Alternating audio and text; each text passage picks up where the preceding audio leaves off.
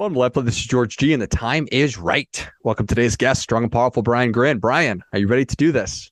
Let's do it, George. All right, let's go. Brian is an intermittent fasting expert. He's a wellness coach, an author, and a human movement specialist. Brian, tell us a little bit about your personal life, some more about your work, why you do what you do. Yeah, well, I've been in health and wellness for 20 years now.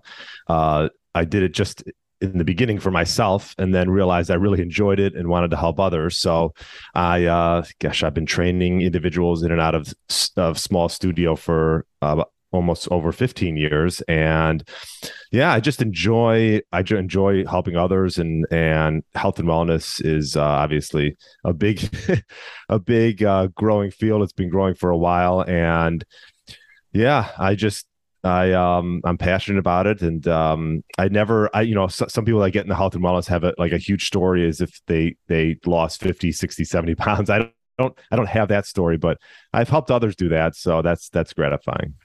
Yeah, well, I appreciate that. Yeah, it's an interesting thing, right? Do I have to have gone through some kind of massive personal transformation? Do I have to have gotten out of $1 million of debt to become a successful financial advisor? Do I have to be 400 pounds and lose it? Well, no, certainly not. But yeah, certainly not. I mean, I think people get inspired by that, but they also can be inspired by other people that have done it. And I think leading by example is important, though, and I do that. So.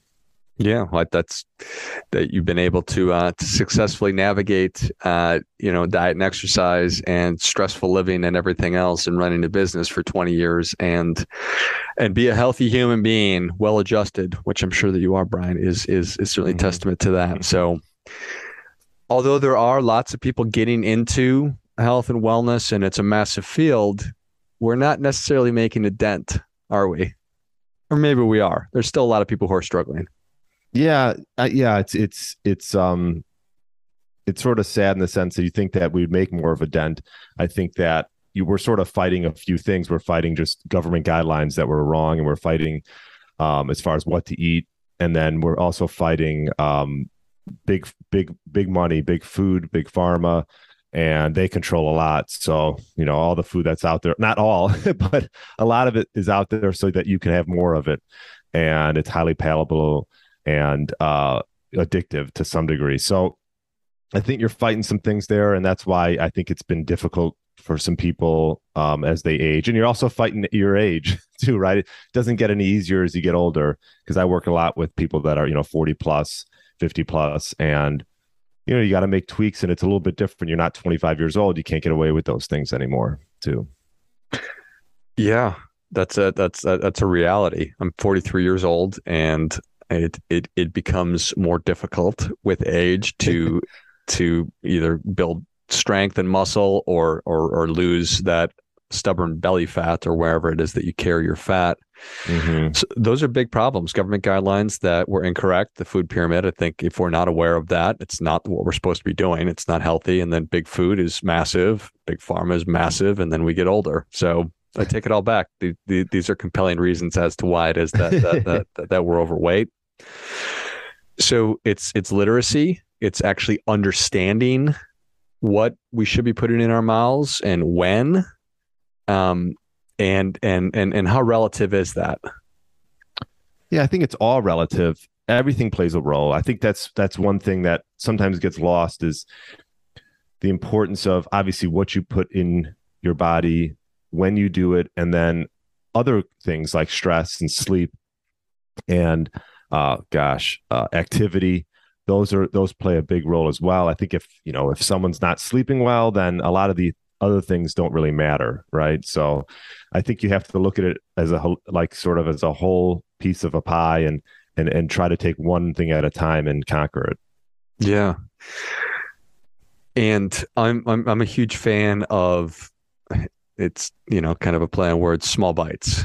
I can't lose 50 pounds in a week, and I just can't make big changes all at once. So if I know, okay, I can take small bites, I just need to exercise 20 minutes this time, or little things here or there, then I can get my arms around it versus trying to tackle this huge problem all at once. Yeah, I mean, I think more people should follow that that rhetoric. I mean, take one thing at a time, do small things. I mean, the bottom line is a lot of times people come to me and they've put on 20, 30 pounds, but they haven't done that in a year or two. This has been done over, this has been done over like decades, right? So it's like, you can't expect to lose that weight so quick as well. You have to be patient. And I think that's a big thing, is being patient. You know, even if you can get to the point where it's a pound a week, I think is just a good place to start, but not even getting so caught up in the scale, more so just doing the small things every single day that, you know, that'll make a difference, and you know, add it up after, you know, a year or two or three. But that's not necessarily sexy, right? So we need to change our perspective on what sustainable health really is. Yeah, I mean, I think that you, for example, I'll just say, like, I talk about fasting, right? Like, fasting's, you have a lot of tools. Fasting's a tool. I think it can be overdone. I think that it's a great way to give you boundaries. And I think boundaries for people can really help, because if we don't have those, then, well, if we don't have a time that we're going to actually cut off our eating window at, let's say, 7, 8 o'clock, then that's when late night snacking comes into play. And that's when, you know, those bad habits just accumulate. So I think just creating these realistic boundaries that fit in your lifestyle, so it's long-term and sustainable, I think is really important. Yeah, it's got to fit. If I could have the greatest wellness diet and exercise program in the world, but if I'm like, there's just no way that I'm gonna be able to do that, then it's wrong. It's bad for me then. No doubt about it. I think what happens a lot of times is, especially now because I have my own podcast, you have your own podcast, but like, especially in the health and wellness podcast, I mean, you could find something on everything. You could find a fruitarian who's thriving. You can find a carnivore who's thriving. But I think most importantly is a self-experimentation that should be done. And I talked about this on my last podcast with a buddy of mine, Brad Kearns. And, you know, there's people who do keto and they thrive and they're doing great, but there's also other people who do keto and their thyroids go in the gutter. They're not sleeping well, and they have maybe even high blood sugar from that after a while, fasting blood sugar. So, yeah, I mean, I think it comes down to a self-experimentation. I really do, and to find what fits into your schedule and what you can do in a sustainable manner for a long time. So how do you help people track that, or how do I go down that path of figuring out what works for me? Yeah, it's a good question. You gotta track. You gotta first find out where you're at. And, you know, I like to do DEXA scans. Are great. I mean, they can be a little bit expensive, but they're all over the place now, and so that's a great way to sort of just see where you're at with lean mass, body fat percentage, bone mass, and a lot more. You probably don't need everything that it's measuring, but I would say those are the main things: fat mass and visceral fat, which is around the waist. So, you know, once you have that, then I think getting a blood panel, you don't have to do a blood panel every month, but doing it maybe every 4 months, or, you know, just sort of, that's, you know, seeing where you're at. So getting a comprehensive blood panel, doing a DEXA scan, I think is a good place to start. And then, you know, decide what you want to do, and then you can sort of reassess at 4-6 months down the road. So it makes sense. So if I need to figure out where I am, and then I need to figure out where I want to go, or right. You can inverse those, certainly. I bet that people don't really spend a lot of time thinking about that. Like, what are your actual goals? No, for sure. I think that one of the things I like to do with clients is figure out, you know, why they want to lose weight, or why have they come to me? Do they have a health scare? Do they want to be around for their grandchildren? You know, I think digging into the why is really important as well, right? Like having those numbers and, oh, I want to lose 10 pounds. Great. Well, why? You know, do you want to do this? I mean, a lot of people pick events, they have a wedding or this or that, but yeah. I think it's got to run a little bit deeper for that, for you to really maybe make it long-term and consistent.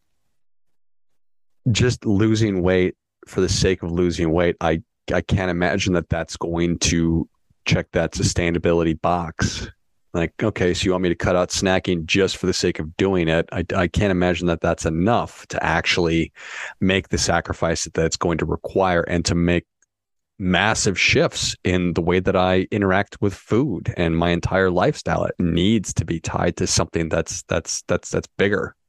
Yeah, I agree. It won't move the needle for most people. Some people, there are some people who will, but um, what's sort of the sad thing is a lot of times people wait until like there's a health scare, and they're like, "Oh, my doctor told me this," or, yeah, I'm pre-diabetic, or and not that it's never too late to make changes, but I think that more people should be proactive about it before they get a health scare.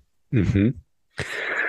Yeah, it was interesting just for me personally when I was approaching 40 years old. It's like, okay, and I've got young kids. Thought, is this the body that I want to take with me into older age? Right. And like, oh, that's a fairly profound question and something to be thinking about.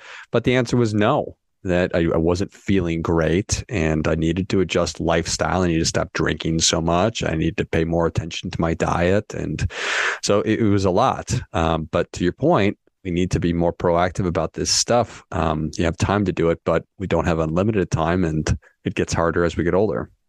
Yeah. Yeah. I think that's a realization that quite a bit of at least men and probably women come into once they're coming into their 40s. I think because, like you said, you have a family, you have kids. A lot of times your health is put on the back burner. And what people need to realize is that without their health, what do they have really? Mm-hmm. How can they care for others and do the things that they want to do, or, help others do what they want to do? So yeah, it is a realization that a lot of people come to. And obviously being in your 40s, you still have plenty of time, but yeah, it's better late than never. That's for sure. Yeah.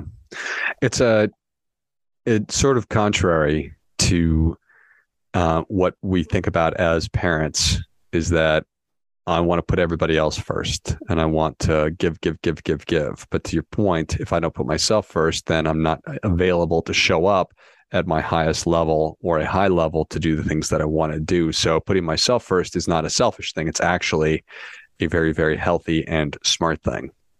Yeah, I completely agree. And putting yourself first and leading by example for your kids, right? Mm-hmm. I mean, if you're eating and you're working out, trust me, they see that, and that's habits that they can possibly ingrain as well. So, I know that you are an intermittent fasting expert, and I think that seems to be bubbling up in the world in more popularity. And you mentioned it's good and bad, and I guess if I just stopped eating, then that would be anorexia, and it would not be healthy. But that sweet spot. What do you think? And I'm just going to ask a personal question. What do you think about doing a 24-hour fast occasionally? Yeah, I see nothing wrong with that. I think that I occasionally do them. I've been fasting for quite a while, intermittent fasting for quite a while. And, there's days where, now I'm actually testing it out and seeing how I do. And I've opened the window up a little bit more. And I've done some of the DEXAs and just seeing how it affects me and this and that. But if you've never done fasting, I think that easing your way into it, I think if you just want to jump into a 24-hour, I mean, you should probably do it under supervision, but you'll most likely just be fine. I think we'll all be fine if we skip a meal here and there. It's not going to be the end of the world. But you can ease your way into that if you've never done it. Perhaps do 16-8 and then 18-6 and then 24 and then you're like, you know what, I'm going to just do a day fast and skip a few meals or go from a dinner to a dinner. And I think there's nothing wrong with that. I mean, again, it's a tool. It's not something that you need to abuse, but it's a tool.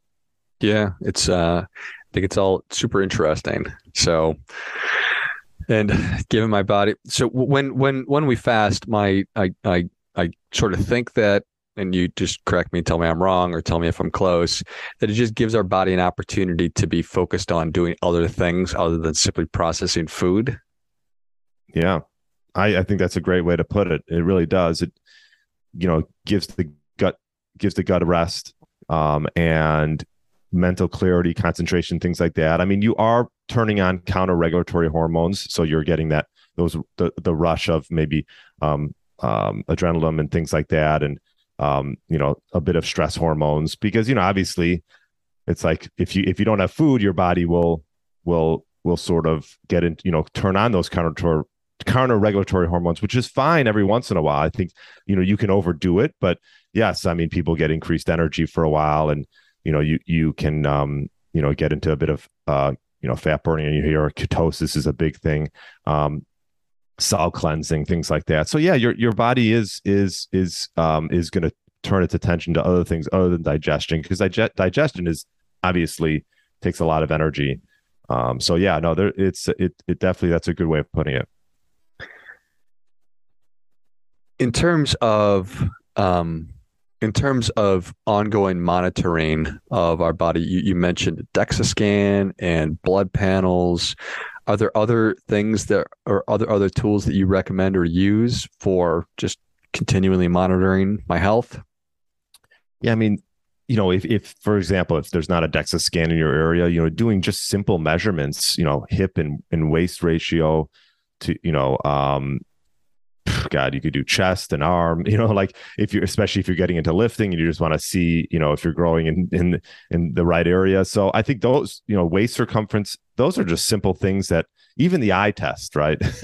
I think we all know how our clothes fit and how we feel. I think those are the most important things. So yeah, if you don't have a DEXA scan, or if it's whatever too expensive, then doing those just simple measurements, I think will give you a good enough baseline. Yeah, I appreciate that. And then getting in the habit of it. I mean, for me, again, I'm always trying to figure out how can I fit this in and make it a habit so I don't have to, oh, shoot, that's right, I was supposed to do it on this day. But if I do it, the first Sunday of every month or something like that, if I take those measurements, or this is the day that I do that, how do you think that that's a smart thing? Yeah, I mean, there's people who weigh themselves every day.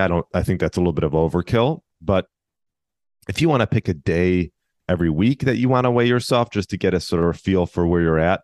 But again, this could be deceiving, especially if you're lifting, which obviously is important as well, resistance training. So, but yeah, I would say that as far as doing the measurements is concerned, I think you don't have to do that every week. You could probably do that once a month, but you'll get a feel for how your clothes fit as well. So you probably won't even need to do any measurements.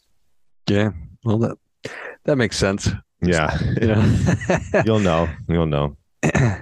It is it's a challenge and an opportunity, because it's a lot when we go through those different factors that you were talking about diet and exercise and stress and sleep and environmental considerations. I really think that it is an advertisement for working with somebody who can sort of guide you through. I think that there's so much value in that. So yeah. On that, Brian, thank you for coming on. Where can people learn more about you and how can they engage? Yeah, briangrin.com. And everything's on there. I got a book coming out in like a month, so that's exciting. And nice. Yeah, you can just reach out and set up just a short call and see if you're fit and things like that. But I just, to go off your point, like having a coach in all areas of your life, I think, or in the areas that you really want to focus on, it's important. And that's the main thing I would say that I would do, is hold individuals accountable. I think that's what really needs to be done. That's sort of the missing piece for a lot of people. So, okay, I love it. Well, if you enjoyed this as much as I did, show Brian your appreciation and share today's show with a friend who also appreciates good ideas. Go to briangryn.com. That's BrianGryn.com, and check out all the great resources that Brian has on there. And also keep an eye out for his new book coming out soon. Thanks again, Brian. Thank you, George. And until next time, remember, do your part by doing your best.